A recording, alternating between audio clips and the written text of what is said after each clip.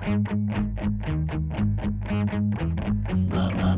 to the Tournament Poker Edge podcast, brought to you by TournamentPokerEdge.com, the only podcast dedicated exclusively to poker tournament strategy. Now here's your host, Clayton Fletcher.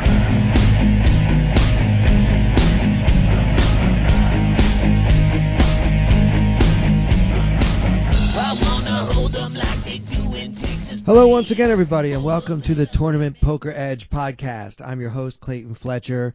Very, very special episode this week as we are all quarantined in our homes. No one's going anywhere unless they absolutely have to, especially here in New York.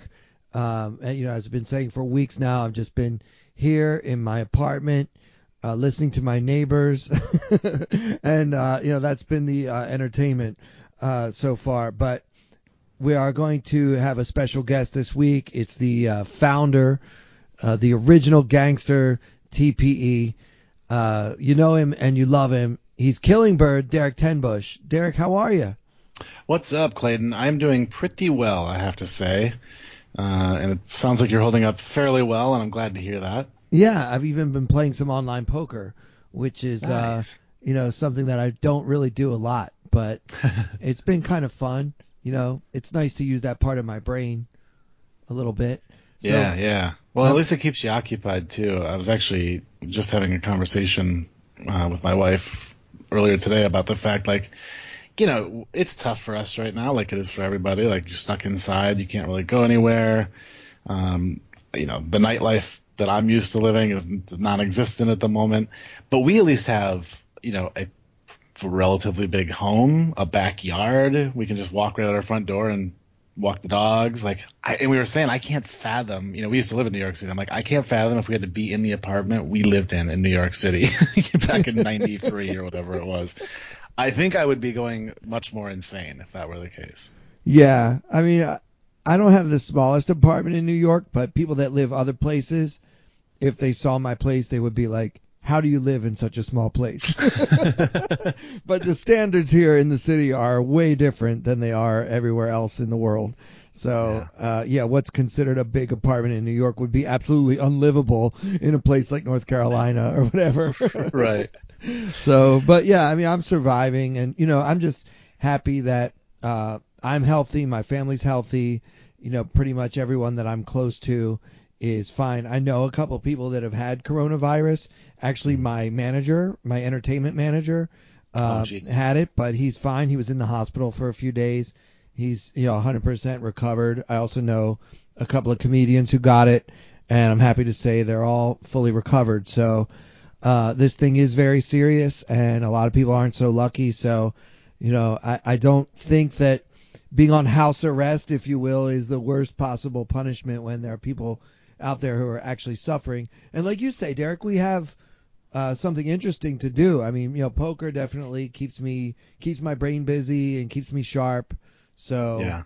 And I've had the good fortune too. I talked about it on past streams, or on past podcasts. I have my Twitch stream too, so that is kind of my social circle right now. Like if I'm feeling a little closed in, I'm like, I'll just jump on Twitch and I can talk to 30 people who I know relatively well, for not having ever met them.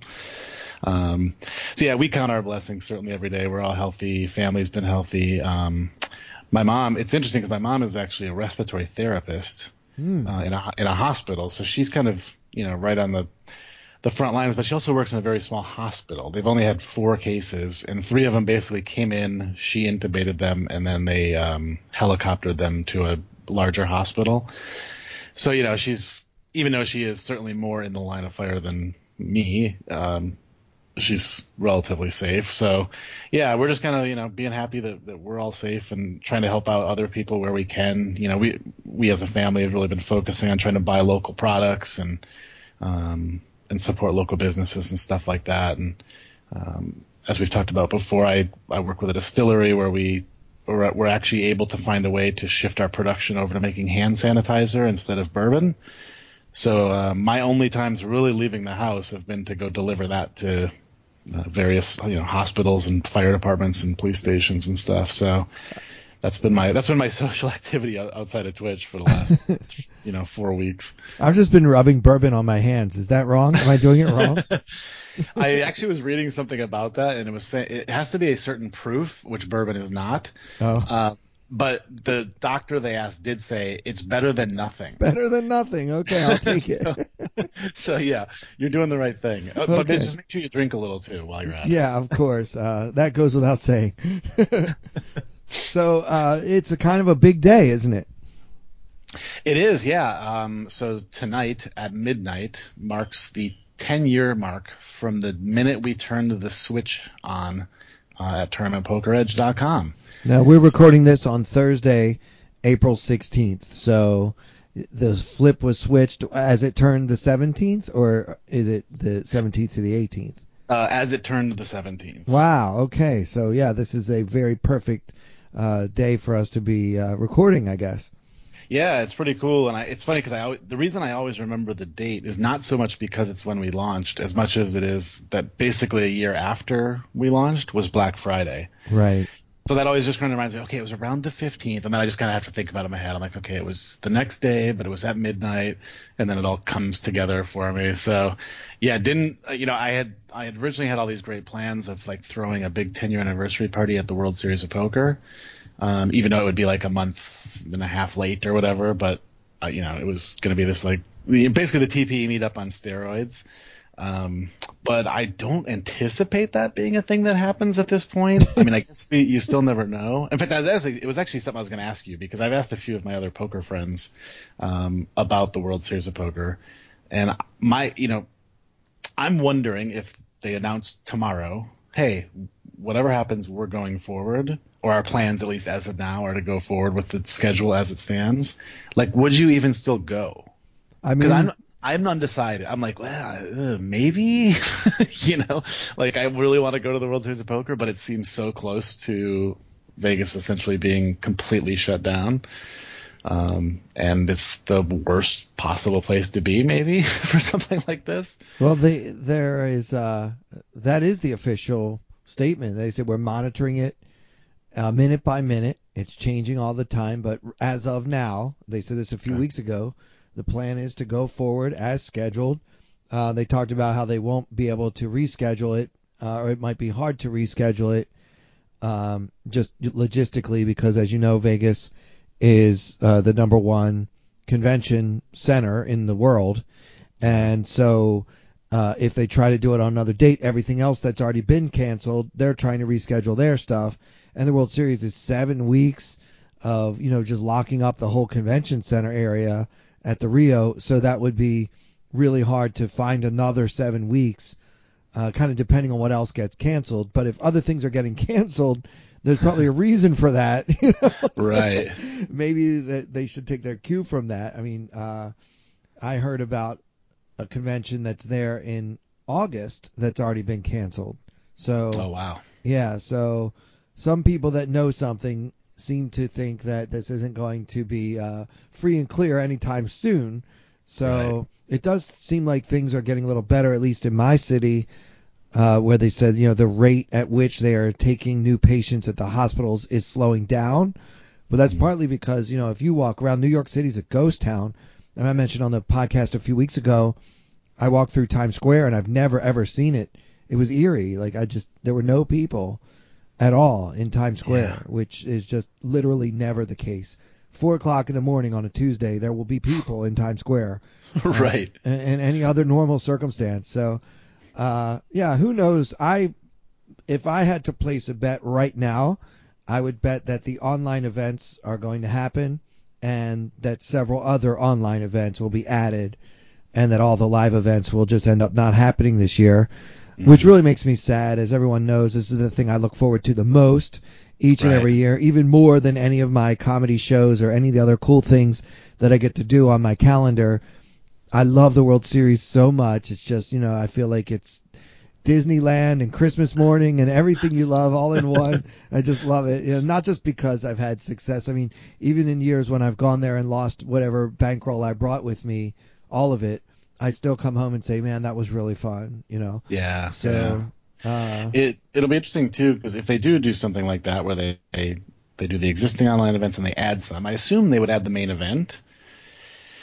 But then that makes me wonder, like, will there forever be an asterisk next to that main event? You know, because is it the same, really? You know, unless they can find a way to make it last 9 days, I just don't feel like it's the same level of endurance needed. Yeah, I don't know. It just wouldn't be the same. Yeah, it would be more like the W Coop or whatever other prestigious online series there are. Yeah. You know, it won't really be like. For me, it's just the whole thing with the ESPN, and we had some good momentum going. Poker Go, it's like but this is true of so many industries. The two industries that I'm in, comedy and poker, is like a lot of people together in a room, and so it's been really odd for me to just be so alone during this time, but it's fine. Like I say, I try to count my blessings. It could be a lot worse, and I hope that it doesn't get a lot worse. But as far as the series this summer, a few months ago, I thought, my eyebrows raised a little bit when Timex, Mike McDonald, was offering 20-1, like in January, that there would be no bracelet events, no live bracelet events in Vegas this year. He was offering 20-1. Yeah. And that was well before even the first case of coronavirus hit America. So, but I know that guy, Mike McDonald, Timex. He's really smart. And I'm not in the habit of betting against him. Yeah. I was going to say, he doesn't make too many bets. Like, basically, I have a rule. If Timex ever hit me up and said, hey, I want to bet you on this, my answer is just no. I don't need to hear the odds or the event. I'm just like, nope, I'm out. You've probably saved a lot of money by not. Yeah, I'll go find a sucker. Yeah. So, he kind of either predicted it or had information or just, saw what was happening globally. And, he just knows a lot about a lot. And when he said that was when I first started saying, well, I hope he's wrong, but I'm certainly not going to take the bet. Right. And now it looks pretty good for him. The silver lining of all this, if there is one, as far as poker goes, is that online poker has been amazing. Yeah. I know you were talking to Katie Stone a little bit. I think that was the one you were talking about on. Definitely, because she's in Jersey. Games. Yeah, this is the second. We always talked about what will it take to get a second poker boom, like main event, or maybe it's a female winning the main. We always kind of just like, wow, what would be really good for poker? And it turns out that what's really good for at least online poker is a pandemic, which is a sad thing to have to do, to have happen for poker to blow up. But man, the games are just, there's like 50K tournaments, 50K guaranteed tournaments online that are like double and tripling the guarantees. And I've seen more people in tournaments than I've ever seen. And I've seen more less skilled players in the games than I've seen in 5 years. So if there's ever been a time that you've thought about playing online poker, now would be the time to do it. And that's really been a big impetus for me to get back involved. I really don't enjoy playing online poker that much because I'm a very social person. I like to talk. Anyone who saw me play on TV, I like to talk and joke around with my opponents, and to me that's the joy of poker, is like sitting there and looking at him and trying to figure out what he's trying to get me to do. And that's all that is missing in the online game, which becomes kind of essentially more mathematical. Sure, you can do, well, usually he bets faster. This time he took longer, but 99% of all your available visual information, tells and whatnot, is just absent because of the online game. And because that's the part of the game that I enjoy the most, it's almost like having a desk job, sitting at my computer all day playing. Right. A pretty fun job. I might as well be an accountant. Yeah, right. Accountants don't get to gamble all day. It's more like being like an options trader or something, there right? We go, yeah. But you're still staring at a screen all day and all that. But I did want to get involved again because first Elliot Rowe, and then Katie Stone, and then Jason Smith. Everyone keeps saying online is back. Online is great right now, and I've been dabbling a little bit. I even did a little Twitch stream, which was kind of a fail because my laptop isn't strong enough to handle it. I need a better computer, yeah. But I tried, I tried to Twitch stream for a little bit, and I had like 7 or 8 people watching, which was pretty cool. Nice. One guy commented it was almost like having a live TPE podcast. As I was talking about my hands, I guess it reminded him of when we do strategy on here. But yeah, I mean, I've been having some fun. I've been going pretty deep in a couple of tournaments, and I have tried ACR specifically before in the past, and I always found it like impossible, like unbeatable. Like everyone on there seemed to be playing at an expert level, and that is not the case at the moment. Yeah, things have gotten a lot better. I didn't believe it at first. Like, I don't know, maybe a week into it or something. Like a lot of my other friends were saying, "Dude, are you seeing how good these games are?" And I'm like, I haven't really noticed it yet. And then, I don't know, just like within a week or a week and a half after that, I was telling them all the same thing. Like, okay, you were right. The games are back. And yeah. It's a good problem to have. Like I said, an unfortunate reason for it. But, I mean, at the end of the day, we're poker players. We gotta make our money somehow, so. Sure. So what can you tell us about ACR? I mean, just kind of generally, can you talk a little bit about ACR and whether you have found it to be a fair game? Is there trouble getting your money? Does the server always crash? Those kind of things. Yeah. So I always preface everything by, like, because I'll have friends hit me up about this on the side too, and I always preface it by saying, look, I'm an ACR stormer. I get compensated to stream their games. Mm-hmm. But I also let people know that I was playing 90% of my volume on ACR before that became the case. And that probably helped you get that job, right? You were already on there, so. Yeah, for sure. So I've always been a fan of the site. They have certainly had their issues, particularly with software and server crash problems.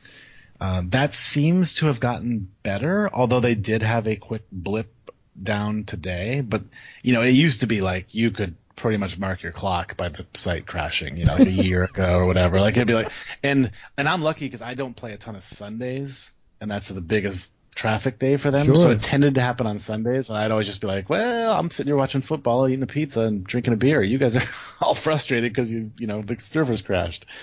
So that seems to have leveled out a little bit, and it seems to be getting better and better every day. The one thing that I can say has never been an issue for me is cash outs. They've always been relatively quick, considering we're not in a regulated market. Usually around 48 hours. I did, in all fairness, I will say I just had one take about 4 days, but that's the longest. That's actually the longest one I've ever had. Everything else has been 24 to say 72 hours, somewhere in that range. So cool. Pretty quick cash outs. In terms of fair play, it's tough for me to say, and I say this only half joking. I put back a few beers on my stream while I'm playing. I know. So if there was, yeah. So there's like sometimes like I've actually had viewers like because I'll preface this by saying ACR and many other poker sites have some bot issues. Where there's poker bots basically playing on the sites. I'm not an expert in them at all, and I don't worry too much about them because I play primarily tournaments. So I don't feel like I can just get sat by a bot, right? Because they see me sitting there, and so I've had people in my Twitch stream who are watching me and going, "Dude, that guy 2 to your left is a bot," and I'm like, "Huh? I don't understand. Like, how do you know that?" He's like, "Well, it always times down to the exact halfway mark before he bets, blah blah, and all these other things." And I'm like, "Dude, I would never notice that in a million years." But again, like I said, every site, to my knowledge, like you can go to a website who sell these bots, and it'll say what they advertise for. They'll be like, "Oh, here's a bot for PokerStars. Here's a bot for Party Poker. Here's a bot for ACR." So they exist on every site. For some reason, ACR gets kind of ripped for it a lot, but and I don't. And again, I'm not an expert on it. Maybe it's easier on their site. Maybe it's not. No idea. But I've never felt like I was getting colluded against or. Well, I did have one time in a satellite, but it was literally just like two guys who kind of seemed to dump chips to each other. But again, that can happen on any site. But I've never really felt like I was in any way getting cheated or that the RNG was rigged or anything like that. And I mean, I have so many hands in my database. Like I could easily go, a lot of people are like, I always lose with aces, or it's always a setup. I have to, you can just go in and be like, oh yeah, well, I lose with aces the exact percentage of time I'm supposed to lose with aces, Right. So there's software you can use now for those who might not be even people like me, like I'm familiar with online poker. I used to play heavy volume, in the old days, I'm talking when Party Poker was in the US. I used to play on Paradise Poker. I was on this site called Poker Room. We're talking like the early days of online poker. I was one of the original grinders. And then, I really stopped playing after Black Friday and didn't miss it at all. So, I mean, when I say that I'm new to online poker, I mean new to this world of online poker where we have to worry about things we never worried about then. There was no such thing as a HUD when I used to play. Like there were no bots, certainly. The game was on the up and up. Technology has come very far, and with that comes the ability of people to, I guess, data mine or otherwise collect information. So there are programs that you can get where you can look at all of your hands, right, and see what your expectation was and your actual results. Do you recommend one of those programs over another, or do you think they're all pretty much the same? I think they're pretty much the same. The two big ones are Hold'em Manager and Poker Tracker. I use Poker Tracker mainly because that's what my backers use. So when we want to review hands and stuff like that, it's just easier for us to have the same software. Sure. But I do prefer it for things like reviewing your hand histories. The HUDs operate essentially the same. I mean, there's really not a whole lot of difference between them. So and for people who don't, I always forget, some people might not understand a HUD, but a HUD is basically just a set of numbers overlaid on your online poker table that give you information on the player. And that information is only information that, unless you've data mined, but I don't do that. It's just the information that you've gained from playing against that player. So how often they raise, how often they call, how often do they c-bet, how often do they fold to a c-bet, etc. The HUDs for both of those two are pretty much the same. It's really just the functionality behind that. So if I were to recommend one, I would go with Poker Tracker because it just happens to be what I use. But you're fine with either. Right, and then you can go back later and basically answer the question, am I being cheated? Right, because the Poker Tracker program is showing you this is how many times you've had aces and this is how many times you lost. Right. Yeah. And so if you have enough hands, if you have 100,000 hands or something, you're probably not going to see anything that's that far outside of just standard deviation, right? Exactly. Yeah. And sometimes you're going to have little blips where it's like, wow, I ran really bad for like a week or whatever. But then you're going to have a week where you ran really good. And then, it's just going to eventually just kind of all evens itself out as it should mathematically. And, you'll see a lot of people who complain, like, I run so bad on there. They're like, okay, well, let's see your database for the last 2 years. Let's take a look at it and see if you really do run bad. And I've yet to see anybody provide their database. like nobody ever looks at it and goes, yep, got the evidence right here, going to provide it. And it always just ends with that question, Well, it's like you say, you could have a week where you run great and a week where you run really bad. Which week do you think you're going to remember? Exactly. Yeah.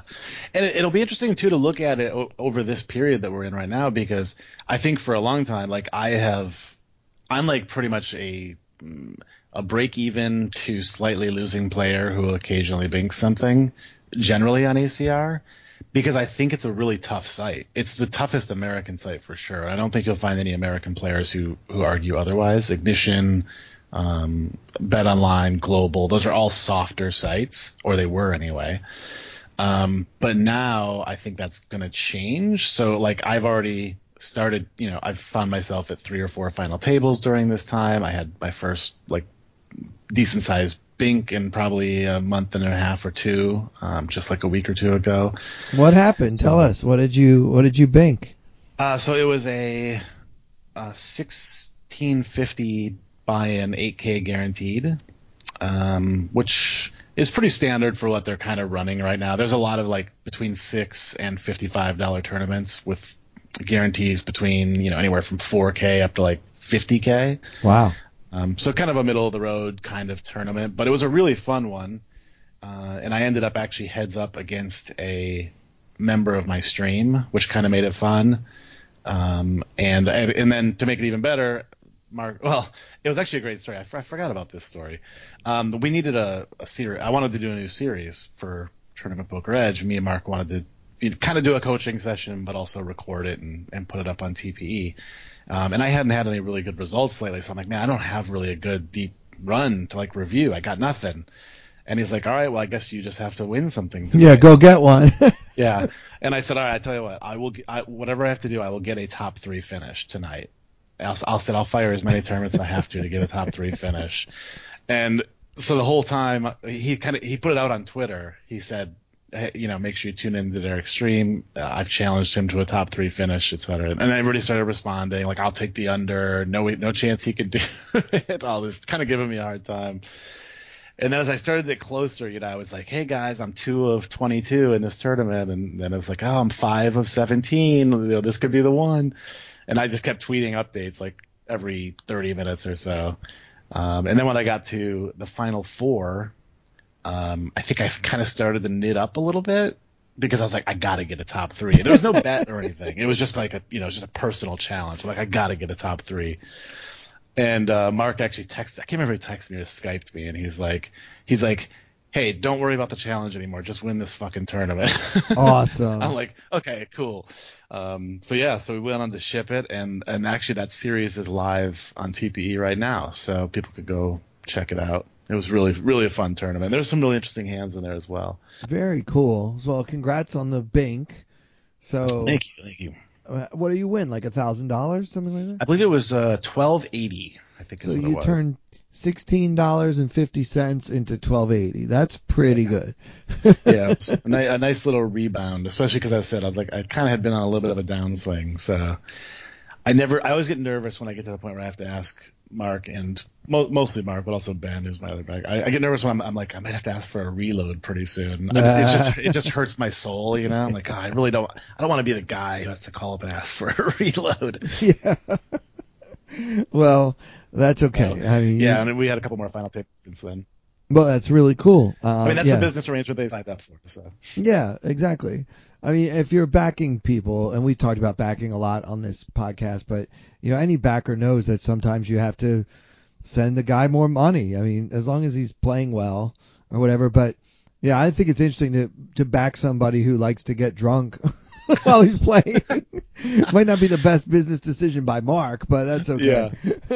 We always joke about it because he says, I actually think you play better with about 2 beers in you. Oh yeah. But you definitely don't play better with about 12. Right. And I'm like, okay, good information. Somewhere between 2 and 12 is the sweet spot, apparently. Yeah, because I think I'm a little bit of and I get crap for this all the time. I am a little bit of a nit by nature. Like I'm the opposite of you. If I were like 60 people left in the main event, I'd be looking at the payout structure going, okay, so how much longer do I have to wait to make another 20 grand? Okay, cool. That's how long I'll wait. And you're just over there going, who are the guys who are looking at the payout structure exactly, trying to figure out how long they can wait and how am I going to attack them? Yeah, couldn't be more opposite as far as philosophy there. But I admit freely that I don't pay enough attention to ICM. I want to win. I want first place. And I'm willing to risk missing out on 20,000 here, 50,000 there to try to win 8 million. And it's just I do that to a fault, and I admit freely that that's something I'm working on, like trying to be a little more cognizant of, there's real money. Like folding is often profitable in tournaments, and you could still try to win the tournament later, So yeah, I'm learning more and more every day about ICM, and that's something that I've gotten better about. But I'm still definitely more towards the all right, who can I exploit? Who's really trying to jump the ladder? So yeah, I think the answer is definitely somewhere in the middle. It's just a matter of finding that middle ground, and of course you need to change gears too. Like that's a lot of it too. It's not that you play in the middle the whole time. Sometimes you go into your mode, sometimes you go into mine, and sometimes you ride down the middle. Yeah, for sure. I'm glad you said that actually, because sometimes people they kind of see my reputation. I kind of am known as a faster player. a little more aggressive, and I like to put everybody to a test all the time. And just because that's my reputation doesn't mean, I mean, there's no way I could turn a profit playing that way 100% of the time. First of all, if people know that's your reputation, you can't do it as much because they're more likely to call you. Yeah. I have a higher bluffing frequency than the average grinder, so I will get more action. So I need to adjust. And, poker is always a cat and mouse game. But sometimes people are surprised when they see me play, and especially when they see how tight I am from early position, probably tighter than a GTO bot or most, coaches or solvers would tell you to be. It's just one of the adjustments that I make to my game because it's just much easier to exploit people with aggressive plays when you're in position. So I sacrifice some of the EV of opening a hand like, say, King Queen suited under the gun. At many tables, unless it's a really soft table, I probably just go ahead and fold that hand from first position where, I'm sure that most of the solvers out there and most of the GTO guys would tell you, like, it's an open, it's a clear open. I'm like, well, it's clear to me that I can get beat a lot doing that, and whatever profitability there is from a marginal open under the gun, I'm willing to just miss out on that profitability for the sake of being able to have greater control of the overall macro situation in the long run. It's just part of my philosophy. So sometimes when people see me play, they're like, "Oh, I was expecting you to play 100% of the hands and keep 3-betting and 4-betting endlessly." I'm not Gus Hansen circa 2004. That's not what I'm doing at all. But I definitely have just my natural style is a little bit faster than what most players are doing. And if I see that someone really seems to have an affinity for folding, then my aggression goes even higher than it normally is. But by the same token, if I'm up against a bunch of unbluffables, I'm just going to fold. Like one of the televised WSOP hands from the main event 2018, I had like 3 incredibly loose players on my immediate left. And I was tighter at that TV table than I would normally be at any World Series of Poker table. Yeah. Just because, have to adjust. What are you going to do? You're going to try to plow your way through these guys who just never fold. That is a recipe for disaster. So try not to do that. But anyway, all this poker talk makes me want to do some poker talk. Do you have a strategy hand for us? I do. Before I get into that, I just did want to throw out one other bit of information. Speaking of 10-year anniversary and speaking of America's Card Room, we are running a private tournament on America's Card Room on Sunday, April 19th, which will be about 2 days after this goes live. So hopefully a bunch of people will have heard it by then. It's up in our forums as well. We've put it out on Twitter and Facebook and stuff. So hopefully we've reached most of you with the information. But yeah, it's going to be Sunday, April 19th, 8 p.m. Eastern Standard Time. It's on America's Card Room, which I know there's going to be some people who are like, oh, well, I live in Canada and I play on Stars or Party Poker. That's not really convenient. But we tried to do something that would allow everybody to play, including me, for example, and all of our American members. So we thought that was probably the best option. So for people who don't have an account, you can open one up. If you don't want to make a deposit because you just don't want to put a bunch of money on a site you're not going to play on, just message me on Twitter or something. I'll send you $1.65 and you can buy me a beer or something next time I see you. Look, whatever. We'll find a way to, because you can do player-to-player transfers on ACR. So I'll make sure to get you in the tournament, as long as 1,000 of you don't hit me up. I can't send you that much, but so it's gonna be fun. We're gonna have a bunch of the TPE pros playing. Big Dog is gonna play in it with us. Mark, me, Diego. Basically, I'm inviting everybody to come. If you're a former TPE member, current TPE member, or a listener of this podcast, you are essentially welcome. So it is gonna be a little tricky, because the way that ACR sets up their private tournaments is they're what they call on demand, which means that the tournament starts as soon as 6 people enter. So I can't just give out the password. Otherwise, I would love to just give it to you guys right here on the podcast or in the forums or whatever. So what I've tried to do is set it up so that I can give you guys the password in as many places as possible, so that I can make it as convenient for everybody listening who wants to play. So I will be live on Twitch. And I'll be broadcasting the tournament on my Twitch channel. So I'll provide the password there. I'll provide it I'll drop it into the TPE forums. I'll drop it on Facebook, Twitter. I'll basically put it everywhere. About 2 minutes before the tournament's supposed to start. And then we all jump in. Yeah, so it's a little bit awkward from that standpoint, but it was the one way that we could do it. So, it'll basically be kind of a tornado for the first 3 minutes until everybody kind of gets bought in and sat down. But then it should run nice and smooth from there on out. So I know that's a lot of information, but if you just go over to the members tournaments section of the forum, I put a bunch of details in there. So that's open. You can read that even if you're not a current member. So just head over to Tournament Poker Edge, find that in the forums, and you'll find all the details. Very cool. So before I'm going to try to play that tournament, by the way. Awesome. Sunday. Yeah, I was planning on doing some online this Sunday. So yeah, why not? I'll just add that extra $1.65 to my schedule and see. Excellent. Yeah, as long as I'm not in 10 other things, it just depends. I don't like to have too many tables going. But yeah, that sounds great, and it might be fun to play against some of the members. Not too much fun to play against guys like you and Big Dog and Mark, but for a buck, why not? Let's see what happens. Can't lose so much. Yeah, it sounds great, and that's cool. So yeah, so it's been 10 years almost to the minute since the website launched, and I also noticed that the first ever TPE podcast was on October 15th, 2010.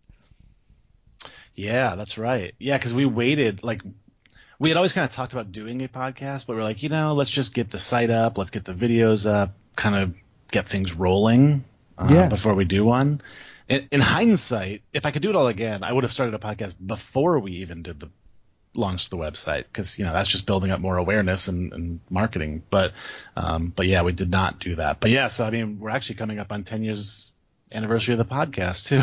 We should do something special for that too when we get to that point. Yeah, that'd be fun. Yeah. So I noticed though, I'm going to give you a pass on not having the podcast going before you actually launch the website, because as you read some of the comments on those first couple of podcasts, TPE members saying stuff like, "What exactly is a podcast? Is this really a radio show?" Yeah. And then you have to explain, a podcast, and here's the Wikipedia definition of it. Yeah. So, it's very hard to go back in time and say, "Oh, I wish I would have done this. I wish I would have done that." 'Cause you forget, what we had or didn't have, or what we thought or didn't think back then. It's almost like when people go back and try to say that this comedian or that comedian is a piece of trash because he made this joke back in 1978 or whatever. The thinking was different then. People were different then. And, as far as whether people didn't even know what a podcast was, a lot of them. Now you and I were early adopters because we were both into Poker Road, I know, but that was the original poker podcast as far as I know, and I was addicted to it. And when that fell off shortly after Black Friday is when I originally discovered Tournament Poker Edge podcast, because you used to advertise your website on Poker Road Radio, which was an all poker all the time podcast with Joe Stapleton, Ali Najad, Gavin Smith, Joe Seabach, Jeff Madsen. It was a Barry Greenstein, a really a who's who of poker kind of podcast. I don't even know if you could have anything like that today. But yeah, it's things have changed, and now everybody knows what a podcast is, but it wasn't a word that was a household term 10 years ago. Yeah, didn't even think about that. Yeah, we were probably actually ahead of our time. We just didn't really know it. Yeah. Obviously some people had done it, but not many. At that time, there were probably only, I guess it was 2 + 2, Poker Road, and us. Yeah, that's right. That's right. And then now there are 7,000 poker podcasts. Yeah. But most of them only release an episode every month or so. So I don't. And they do come and go a lot quicker now. I've definitely noticed that. Somebody will think that sounds like fun, and then they'll do it, and it'll last 3 months or 4 months, and it just kind of disappears. Yeah. Well, they don't all have a Clayton. That's right. And hey, by the way, I respect those people too for not putting out episodes, because as you know, we went through some nice like 3 to 6 month gaps without an episode too. It's not easy. Like I definitely like people who throw in the towel. I understand why. And I also have a massive amount of respect for you for, like, I think missing an episode maybe once this all started, or two at the most. Yeah, and I think it was because I had some kind of technical problem the one time that we couldn't do it. So, yeah, I'm very committed to doing it, and I remember, and the reason why is because I remember 10 years ago listening every week, waiting for it to come out, and then like checking my updated subscriptions on my pod. I didn't have iTunes, but I think I've always used Stitcher since it started. I was like the first Stitcher user ever. And so I would just keep refreshing. Where is it? And then if there wasn't one, I would just be so disappointed because I couldn't wait to hear. Back then, there weren't 1,000 training sites to use. There wasn't a lot of free content available for someone like me that wanted to learn about poker, but also kind of hear what was going on in poker. Like the very first episode of the podcast, you guys talk about backing issues, you talk about strategy in the early stages of tournaments, and of course, your personalities come out. If you go back and listen, it might be fun because you probably don't remember. It's been 10 years now.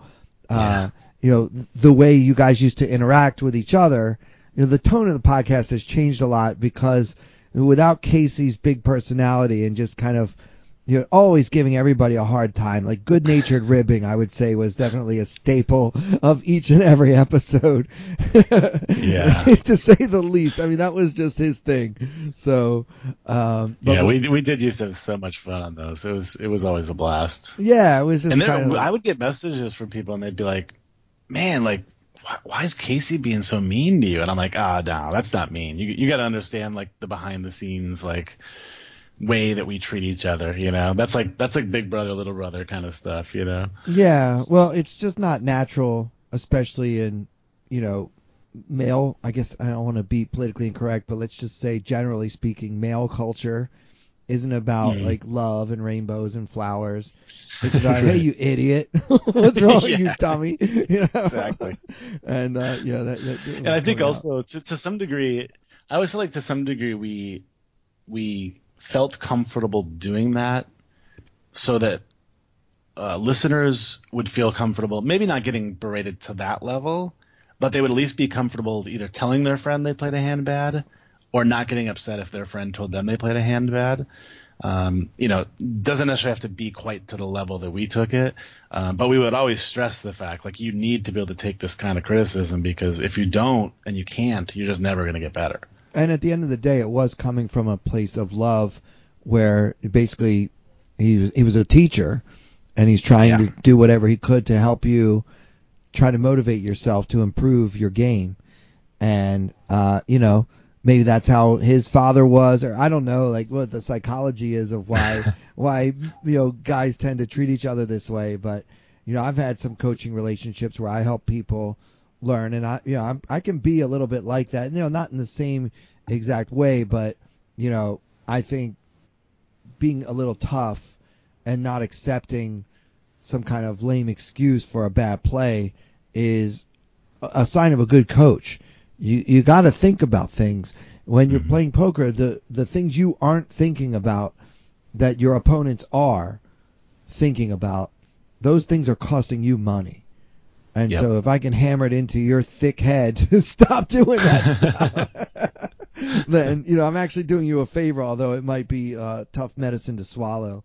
So with that in mind, let's jump in. Yeah, let's swallow some medicine here. I don't think I'll be berating you, Casey Jarzabek style, but definitely want to hear if you have an interesting hand for us.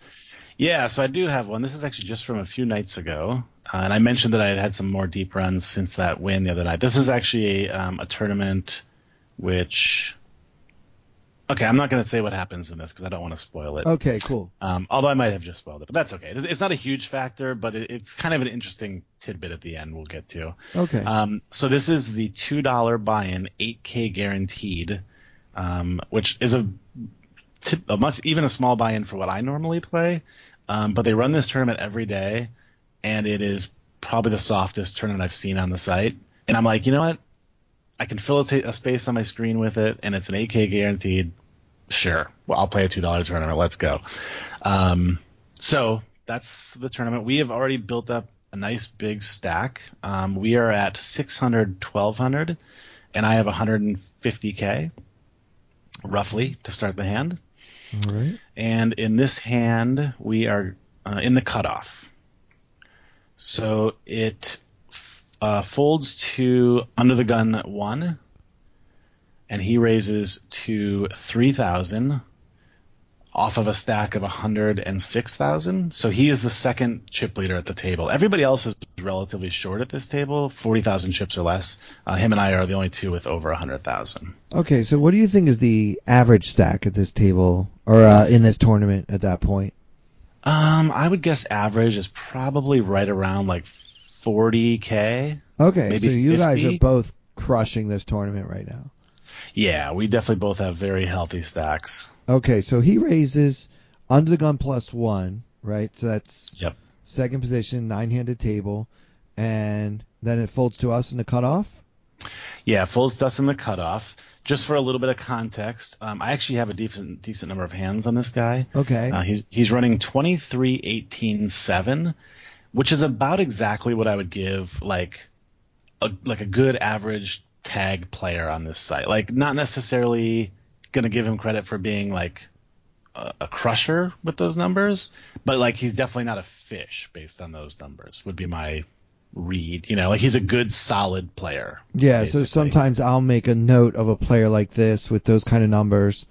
I don't use a HUD, at least not yet, but if I notice that a player has that kind of style, I might make a note that he's like a generic reg. Mm-hmm. He's probably just doing what most pros are doing on the site. Yeah, So I think that's fair. all right, so that would mean right off the bat that his opening range from his position at this table is probably not very loose. Yeah, I think I'd agree with that. I mean, I think, it's probably going to be something like suited broadways up, and that might even be a little wide. It could even be like king queen suited and up. Okay. And then he might open most pairs from here, but let's just call it like sixes plus maybe. Yeah, I think that's a pretty good estimate of his range. Yeah. Yeah. And he might deviate from that a little bit here and there. It's hard to say how the table was playing at this point. Sure. So if it was a super tight table, he might be a little wider. Hard to say. But yeah, I think that's a pretty good range to generally put him on so far. Right. Like guys like him are probably not going to mix in like a 7-5 of hearts. Right. We could put all those like one gap suited connectors and probably most suited connectors below 8-7 out of his range. He probably wouldn't even open 8-7.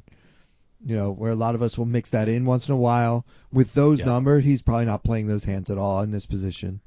Yeah, I would agree. There's also a couple of reshove stacks to his left. One guy on 20 bigs and one guy on about 15. So, I think he's going to be a little bit tighter.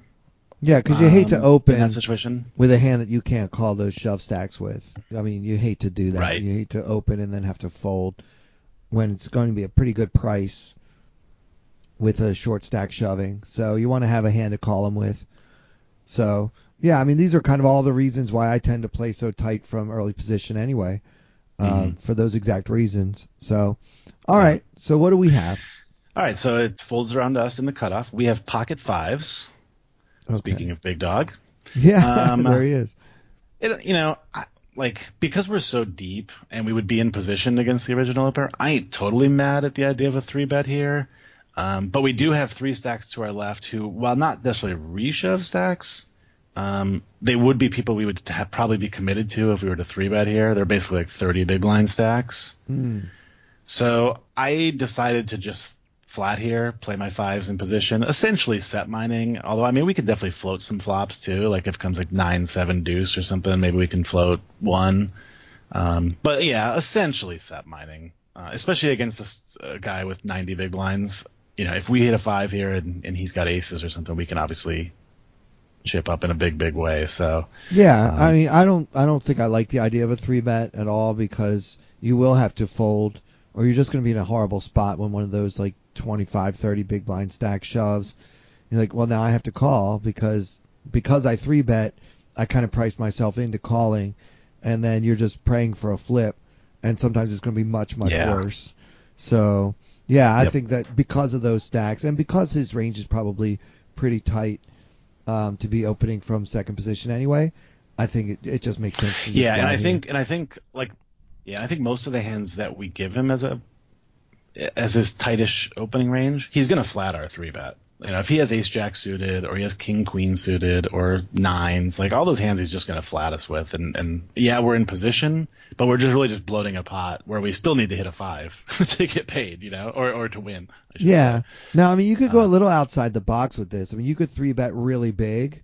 Like if you make a standard, what I've seen is a standard size 3-bet now. So what does he make it? Let's just put some numbers on it. What does he make it when he opens here?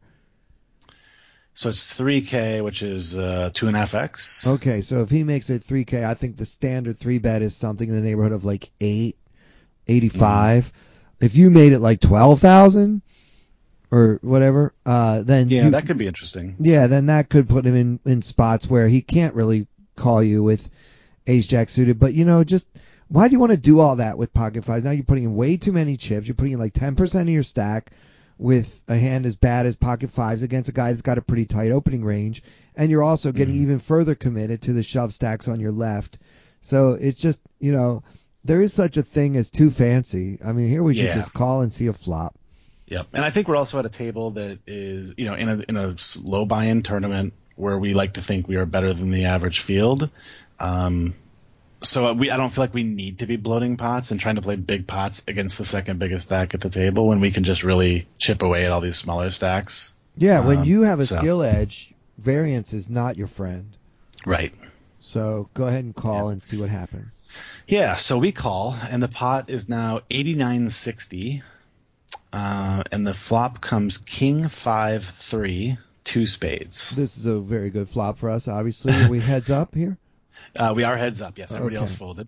All right. So we obviously like this flop very much.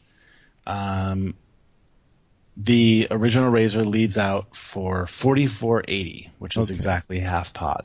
Okay, and so you said it's king 5 tray with 2 spades? Correct. Okay, so I guess obviously we're never folding a set. The second nuts is out of the question. So the questions are, should we just call or should we raise? So what bluffs do we have? This is my first question if I'm thinking about raising here. I think we have some bluffs.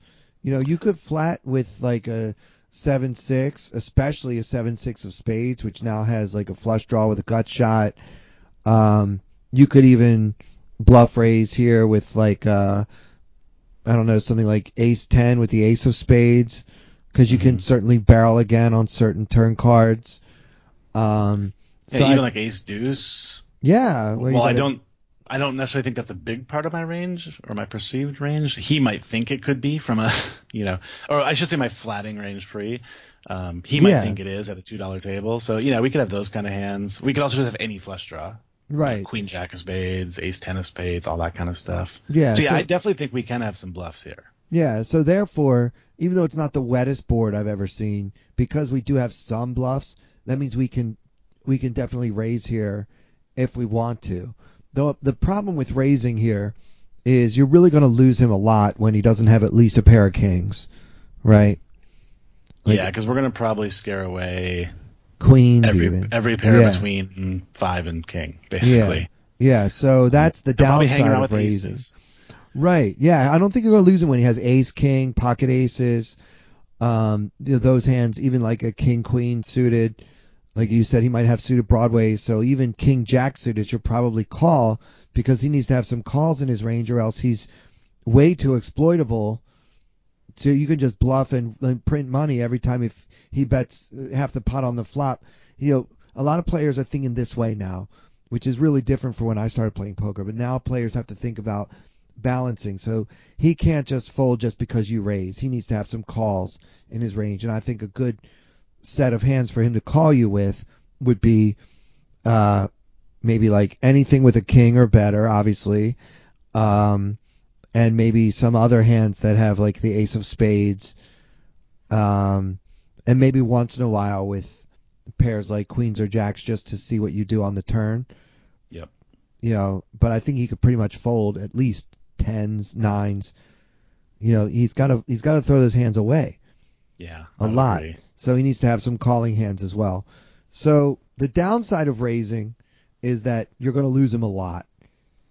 But how bad is that? Right? If we raise him and we lose him because he's only got a pair of jacks and he wants to just throw it away, how much more action were we ever going to get from two jacks anyway? Yeah, that's a really good point. I hadn't thought about that. And also, we do have to worry about, let's say he has, I don't know, ace king of hearts. We do have to worry about like another spade rolling off, and then that kills our action some. Maybe not all the time, but somewhat. Yeah, like you bring up a good point. The hands we scare away, we're probably not getting much action from anyway. Right, those hands are going to check fold the turn a lot. Mm-hmm. So our best chance to get money from any of those hands is just to see if he wants to be a little stubborn. Maybe he noticed you bluff or you raising the flop and taking it down in another hand that you forgot because you were drunk an hour ago. Very possible. And maybe he has a note on you that you like to raise the flop. So maybe we can get a little more out of him now, although he's not going to go all the way to the river with worse than like one pair of kings, I don't think. Right. So we might as well be optimistic. He does have a pretty tight, value-heavy opening range from second position. So he's certainly going to have ace, king, king, queen, especially king, queen suited in that range, possibly even king, jack suited, pocket aces. These are the hands we're targeting with this raise here. And because we can have some bluffs and he might get stubborn and put us on a flush draw or some kind of combo draw with a hand like 7-6 suited, we could have those hands as well in our range. So then it makes sense for us to raise now because we can get some action, and we're most importantly not going to get further action from hands that are much worse than one pair of kings anyway, right? So that's why we need to build this pot now, and most importantly of all, we got to start trying to build a pot because this is a hand to stack somebody with. Yeah, it's a good point because I don't think if we just call here, it's just not going to set up a turn-sized bet that allows us to get it in on the river. Yeah. So I would make the same raise here as I would with like a flush draw, which is like, what does he bet? 4,400.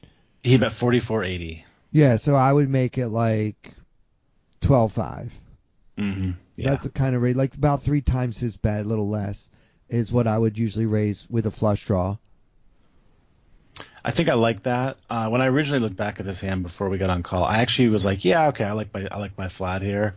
But for all the reasons we just talked about, I think I'm a fan of putting in a raise here. Okay, so should I imitate Casey now? So yeah. You dummy, what's wrong with you? Later. So yeah, we did end up just calling. Okay. All right. Which now makes the pot 17.9K. Okay. And the turn is the 10 of hearts. So now we have 3 of hearts, 5 of spades, king of spades, 10 of hearts. So 2 spades, 2 hearts. Okay. Seems like a good card to me for our hand. A spade would have been a little bit concerning. A king would have been a really good card, I guess. This card seems super good to me. Yeah, it's basically a brick unless he has pocket tens exactly. Mm-hmm. Which, if he does, then he just gets a lot of chips. I'm not going to worry about everything. So, yeah, I love the 10 of hearts. It's a great card because he might bet again. If he bet the flop with something like ace queen, right? Suppose he bet the flop with, he decided to do a continuation bet on this 1 high and 2 low card flop with something like ace queen, especially if he had the ace of spades, right? Because he figures, well, I can bet this card because Killingbird will fold a lot because he probably doesn't have anything on this relatively dry board, and I can barrel him if I pick up a flush draw on the turn. So that could be kind of his general plan with something like ace queen off with the ace of spades, and now instead he picks up a little more equity with the 10 of hearts giving him a gut shot, that might inspire him to take another shot at this pot. Because now he's got an overcard, a gut shot, right? So, and because you just flatted, it's going to be hard for him to put you on a set, at least at this point.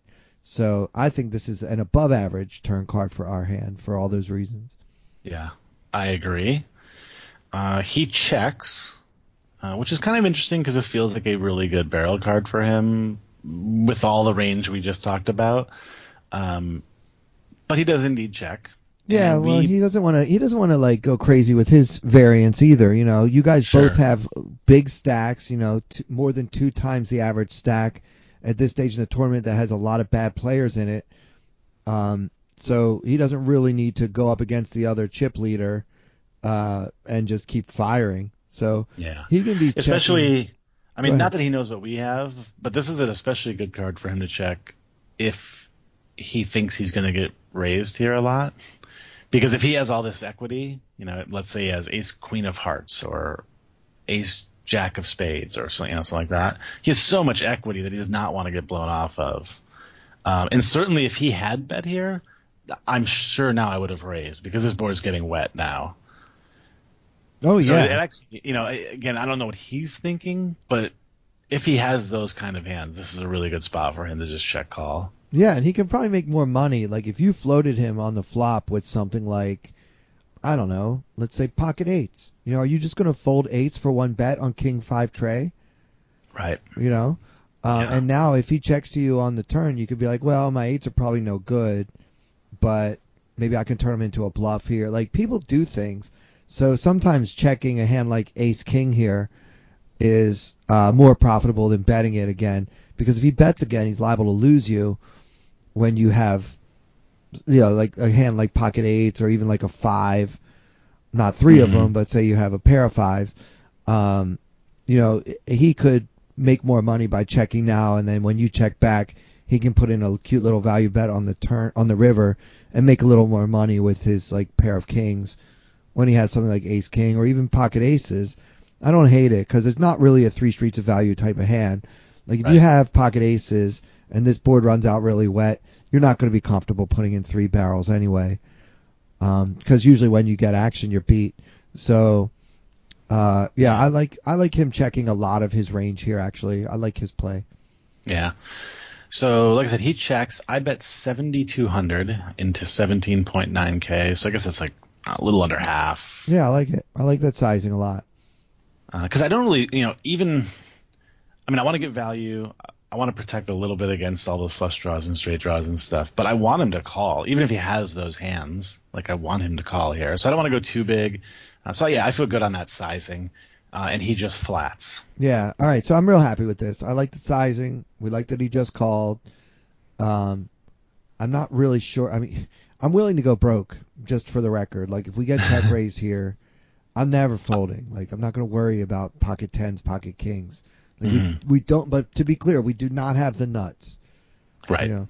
But a decent I would player, have definitely got it in there 100% of the time. Yeah, but a decent player could have, you know, could check raise you here with a hand that's beating you, and that's fine because he should also be doing that with something like, what if he has, what's the best hand to have? Queen Jack of spades, right?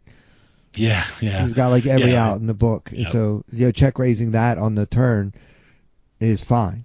So, although players with this profile, with those numbers you mentioned, usually when they check raise the turn, I'm not too happy with 5. Very true. Yeah. All right. But anyway, we don't have to worry about that because he just calls anyway. Yep. And so we go to the river with 32.3K in the pot, and the river is the ace of hearts. So now we have 3 of hearts, 5 of spades, king of spades, 10 of hearts, ace of hearts. So that, you know, it turns out queen jack of spades or hearts would have been a great hand to have right now, since we just talked about that. Yeah, so the queen jack got there. Yep. Aces got there, if we want to call it that. Yeah. No, we sucked out on aces on the flop, and they just caught up here on the river. So Of all the possible river cards, this one is not my favorite.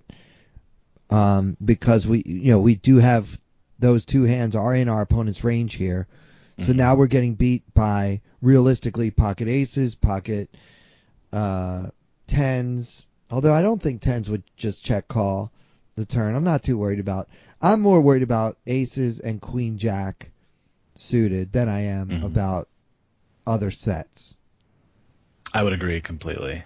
Okay. Kings possibly as played. Yeah, because he has the board locked up, so he's kind of afraid to like lose you. Mm-hmm. So yeah, I mean, I guess some players would play kings this way. Although, but yeah, I would say I agree. It's definitely one of our least, if not our least, favorite cards. But to be clear, guys, you should not play kings this way. If you do flop top set on this board, you just want to bet. You know, I don't think there's much value in check calling the turn because you don't want to be slow playing a hand that big. I understand like the fear of losing your opponent, but then at least check raise the turn because you have to make it possible to felt someone set over set. And if you just check call the turn, you have way too many chips behind now. Yeah, and it goes back to kind of like the reverse of what we were talking about earlier. Like if I have something like nines, he's not getting any more value out of me anyway. Or if I have, 6-7 of spades. Like if the river comes pretty much anything except a hand that makes me the nuts, he's not getting more value from me. So he might as well check raise on the turn to get that value. Right. Yeah, and keep this in mind too, everybody. Like if you bet and then your opponent folds, and your first impulse is to say, oh, I should have checked, you might be way off about that because it's possible that if you checked, you still weren't going to get any money. Like the cruel reality of poker is it takes two to tango. Like your opponent needs to have a good hand too. It's not enough for you to just flop a set of kings. You need the other guy to have 3-5. And so if he's in that situation here, and he check calls the turn, he's leaving so much money on the table. And that's when you should really be kicking yourself, is when you could have gotten more value by betting or betting bigger, and instead you check trying to be cute, and you end up letting the guy off the hook. So, I mean, I think the mistakes you want to make are bet too often, not check too often. Yeah, 100% agree. All right, cool. So 32.3K in the middle. He checks the ace of hearts on the river. All right. So we mentioned, I think we both agree this is a really bad card for us. But when he checks, I don't see myself ever not betting here. Yeah, I mean, that's just too nitty for me. I mean, like, we're worried about two hands, basically, aces and queen jack suited. So, and I'm not even convinced that he has all the queen jack suited in his range. Yeah, it's pretty much the two suits that are on the board, I think. Right, and I'm not even sure that, even pre-flop. Oh, right, yeah. Is he always opening every queen jack suited? I don't know. Yeah. With that 18, like you said, his pre-flop or his VPIP is 18. His VPIP is 23, but his pre-flop raise is 18. Okay, so it's 23. So yeah, he might have all the queen jack suited in there. I mean, it depends on how he distributes that 23. I had those two numbers confused. All right, so 23. He's probably got all the queen jack suited. So, but nonetheless, I feel like it's still a good spot to bet. Right, and does he bet the flop king 5 tray with all the queen jack suited, or only the spades, or only the spades and hearts? I don't think queen jack of clubs is probably just going to check and fold. Yeah, I can say if it was me, I would only bet queen jack of spades, queen jack of hearts on the flop. Yeah, but that doesn't mean other people won't do it differently. But I think that's still a pretty good standard to kind of that's a reasonable strategy, right? Because you're betting basically a hand with very little equity. Yeah. Now you do only have one opponent, and you do need to c-bet certain hands, but I don't really think you need to always bet every queen jack suited on king 5 tray. I mean, if you don't have a spade in your hand, you don't have hearts in your hand, you can have some give-ups. It's okay to have give-ups, and a player with these numbers probably has give-ups. He's not just going to barrel and barrel and barrel every time. Like that's not a winning strategy. You got to have some give-ups, even when you were the pre-flop raiser. So, Yeah. So we do indeed go ahead and bet. We bet half pot, 16.160K. And the villain jams for 91.5K. Okay. So this is brutal. I mean, we really can't beat anything unless you think he would actually jam here with Ace King. Mm-hmm. And I don't really think he would, because he has to be worried about Ace King has to be worried about sets. Yeah. Right? Yeah, and what's he getting called by if I don't have a set? Great question. Right. Or that I backed my way into a flush or a straight. Right. Oh, wait, the hearts got there. I forgot about that. Yeah. Yeah. Okay. So, Yeah. I mean, it's just a question of what price am I getting and how often, if ever, is my opponent bluffing? Because we have basically this check raise jam turns my 3-5s into a bluff catcher. Mm-hmm. Yeah, completely. And it's so hard for him to get to the river with any bluffs at all, right? I mean, unless he has a flush draw. But what flush draws does he even have? Yeah, and the ones he does have are, I mean, I guess ace queen of spades, but he's not going to turn that into a bluff. No, because he made a pair. Yeah. Yeah. So he doesn't really have, I really have trouble giving him any bluffs. And I mean, I don't have the numbers in front of me. So do you know what kind of pot odds are being offered here? So let's see. It's going to be about 75K to win 140. So almost exactly 2-1. Yeah, it's just, that's really brutal, because now your opponent needs to be bluffing. Or let's put it this way, your fives need to be good at least 33% of the time just to break even on a call. Yeah. So we have a fold and here. I just don't know if it is. No, it's a fold. I think it's a fold. I mean, if you have that in you and a $2 tournament to check raise bluff me on a river, and I can't even think of what bluffs you have in your range. Now, if this guy is crazy enough to think that he can get value if he has ace king, so he's bluffing with, or he's value betting with worse.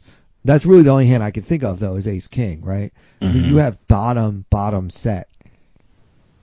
So yeah. It just feels like pocket aces. Although it's a weird way for him to play aces, just to check call the turn. No matter what he has, he's played it strangely. Yeah, unless I think maybe like set of kings kind of makes the most sense. I still would do it differently, but of the aces, kings, tens type hands, that one makes the most sense to me. But I just have a feeling this is like queen jack suited. Yeah, well, either way, I fold. I just, there's two hands we're worried about, and they both check raise shove the river. I can't find a bluff to give him. And he's not like a world beat, like, David Peters has a bluff here. Like some of the best players in the world will have somehow some bizarre bluff. Elio Fox has some of the best players on earth will be balanced enough to have bluffs in their range here. This guy, I just don't think so. Yeah. Yeah, because I think the best in the world can say, oh, I can get this guy to fold a set of fives. Right. Yeah. If I check jam this river. In a $2 tournament, we're usually not trying to get people to fold a set of fives. Yeah, I don't think that's happening. So the reason I had mentioned earlier, about it being a $2 tournament, but also the fact that I had ended up making a deep run in this, is because in the moment of this hand happening, I remember saying sort of several things to myself. One is which I don't think this is a bluff. And I remember also saying, I think my words on my Twitch stream were, how sometimes when you're reviewing a hand, you'll say, if I was playing my best poker, I would fold this. But because it's a $5 tournament or whatever, you know what? I'll just call, re-enter if I need to, whatever. But I remember saying, if I was playing my best poker, and it kind of clicked in my head, I'm like, well, why don't I just do that? Why don't I just play my best poker? And then on top of that, the fact that even when I fold here, I still have 120K. I have like 3x everybody at the table except the guy we just lost the pot to in a very soft field. So why do I need to lose another 75K here when I can just go back to work and earn back the 30,000 chips that I invested in the pot, you know? Well, you should really pat yourself in the back for finding this fold. I don't think every player can find the fold here. But I think as we talk about it, there's no way fives are good 33% of the time. I don't think they're good 2% of the time. I agree. I think literally the only bluff we beat is ace king. Well, if we even think that's a bluff, the only hand I think that we beat is ace king. Yeah. And I don't think he has that, to be honest. No, it just doesn't feel like the right play for him with ace king. I think ace king might go ahead and bet the river. It might even check raise small, but that's even a little dodgy. I think check shoving when you have him covered, I think it's just a terrible play with ace king. And this player profile, you know, you having those numbers and having the observations you made of his style, you know, it just doesn't seem like he's spewy enough to do that without the nuts are close to it and ace king is just too far away. From the nuts. I feel like it's pocket aces played in a strange way or queen jack. Yeah, queen jack suited. Yeah. So good for you folding it, man. That's awesome. So, yeah, we found the fold and we felt pretty good about it. Well, I think if we go back to October 15th, 2010, and we listened to you doing a strategy segment with Casey back then, that Derek is not folding a set of fives here. Nope, not in a million years. So that's one thing that's happened in 10 years. I can remember, honestly, there was a point in my career where I just said, look, I just don't fold sets. Right. It just really just doesn't matter what happens. If I flop a set and they end up beating me, then hey, that's just unlucky. Yeah, it's unlucky, and I can go cry to my friends about how I lost with a set. Can you believe it? Yeah. I'm so unlucky. Yeah, so that was a fun hand. Yeah, that is a fun hand, and I'm proud of you for laying it down. I do have the usual curiosity about what exactly he had, but you know what? If he's that good to bluff us here, why the hell is he playing a $2 buy-in? Yeah, that's a good point too. And he deserves the chips, but seriously, why? He could just be 20 tabling, and he's like, I play everything. I don't care what the buy-in is, which isn't a bad strat right now. Yeah, I mean, I guess I'm trying to push my limits to how many tables I can have going at once. I do apologize for those who have been asking me to do another stream. I got a couple of messages that people enjoyed the stream that I did, even though my stream was very I don't know what the right word is, but a lot of frames were being dropped. That's what I was told by my software. That I was dropping frames left and right, and it just it was like real clunky. I just need a better system here. I don't really have a home computer. I just have my little laptop, which isn't very strong. It's only like a $300 laptop, so it doesn't really do the trick. So if I'm going to get serious about this online poker stuff, I may just have to go ahead and invest in some better hardware here so that I can bring a Twitch stream that people will actually want to watch. There we go. You know I'll be there. Yeah, it'd be fun. I like watching yours too. I like when you're 12 beers in. Making poker fun again. Yeah. I'm like, doesn't he have to pee? Oh my God. Yeah, occasionally, the first 4 or 5 hours, I only have to go out every hour break, but then eventually it's just kind of like, all right, every 30 minutes, I just got to miss a couple hands. Miss a few hands because nature calls. Well, it's not exactly nature when you're poisoning yourself, but that's another story. Also, I want to answer here on the podcast. A few people have tweeted me that they saw somebody named Clayton Comic in their ACR tables, and yes, that is me. Okay, I'm nowhere near famous enough for someone to be impersonating me on America's Card Room. Okay, I'm the only Clayton Comic that you will find. So, yeah, and if you're there with me, send me a tweet or whatever. I don't really look at the chat on the screen because I usually have too many tables going, but I do look at my Twitter on breaks. So it's always fun when a podcast listener is at the table. And yeah, so nice. I'm going to be on there a little bit more than I have in the past. And so therefore I hope there aren't too many bots, and I hope the game is fair, and I hope that when I bink something I'll be able to cash out. But there you go. our conversation today made me feel a little better about all of that stuff. So cool. Well, I hope to see you at one of my tables soon. How about this Sunday for the big 10-year go. anniversary party? I can throw in $1.65 and see how it goes. Yeah, we can clash in that one. Yeah, sounds good. So tell everybody again where they can find the information for registering. You said it's going to be just a couple minutes before 8 o'clock Eastern this Sunday. Yep. Yeah. So, whatever works best for them in terms of like what they're most comfortable. If you don't have a Twitch account, you don't want to bother with that, that's fine. That'll be the most immediate place because I can literally repeat it over and over again 20 times. But if not that, just tune in to the Tournament Poker Edge forum or Facebook or Twitter and it starts at 8, so at like 7:58, I'll literally have it already pre-typed. I'll send it out on every one of those platforms right before the tournament starts, and you can just start hitting the register button. So I know it's not perfectly convenient, but right. So for the Twitter users, should they use Killing Bird? I'll send it from Killing Bird and from Tournament Poker Edge. Fantastic. So either one. The one thing that I will say, and this is not me trying to boost up my Twitch numbers, I promise. That's the one place where you'll be able to sort of chat live with me and other people who are, TPE members and stuff. So if you kind of want to have some banter and maybe talk a little crap at the tables and stuff, that'll be a good place to do it. But again, you'll be able to get the password at pretty much every platform that we're on. I'm gonna launch it all out at the exact same time. So Twitter, Killing Bird, Twitch, Killing Bird. Yep. Facebook is at Facebook.com/Tournament Poker Edge. And then, of course, TournamentPokerEdge.com, and then just click on the forums link. Yeah, so if you guys join this Sunday for the 10-year anniversary party tournament on America's Card Room, let us know that you heard about it here on the podcast and that you're rooting for me to put a serious bad beat on Derek that all of his Twitch followers can hate me. Oh, that reminds me. I almost forgot. Somebody in the forums proposed that the winner of this tournament should get to come on the podcast. That's a great idea. Yeah. That'd be fun, right? I'm all for it. As long as they speak English. Yes. I'm in.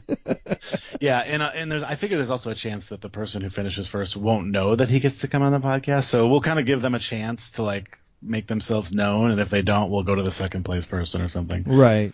So if it ends up being the 18th place finisher, we know that people are afraid to come on the podcast. Yeah.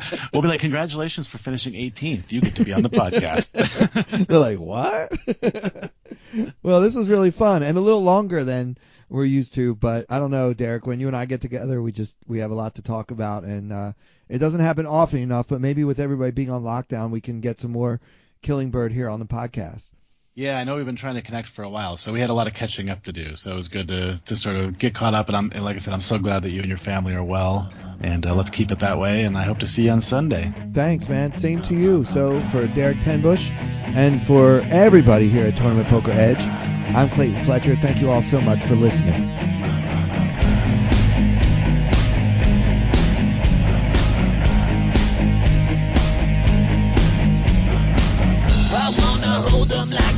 In Texas, please fold them, let them hit me, raise it, baby, stay with me. Luck and intuition, play the cards with babes to start. And after she's been hooked, I'll play the one that's on her heart. Oh, whoa, whoa, whoa, whoa. I'll get her heart, show her what I got. Oh, whoa, whoa, whoa, whoa. I'll get her heart, show her what I got. Can't read mine, no, she can't read a mile. Poker face, she's got to love nobody. Can't read mine, no, she can't read a mile. Poker face, she's got to love nobody. Poker face, poker face. Poker face, poker face. I wanna roll with her, a hard pair we will be. While little gambling is fun when you're with me. I love it. Russian roulette is not the same without a gun. And baby, when it's love, it's not rough, it isn't fun. Oh, whoa, whoa, whoa, whoa. I'll get her heart, show her what I got. Oh, whoa, whoa, whoa, whoa. I'll get her heart, show her what I got.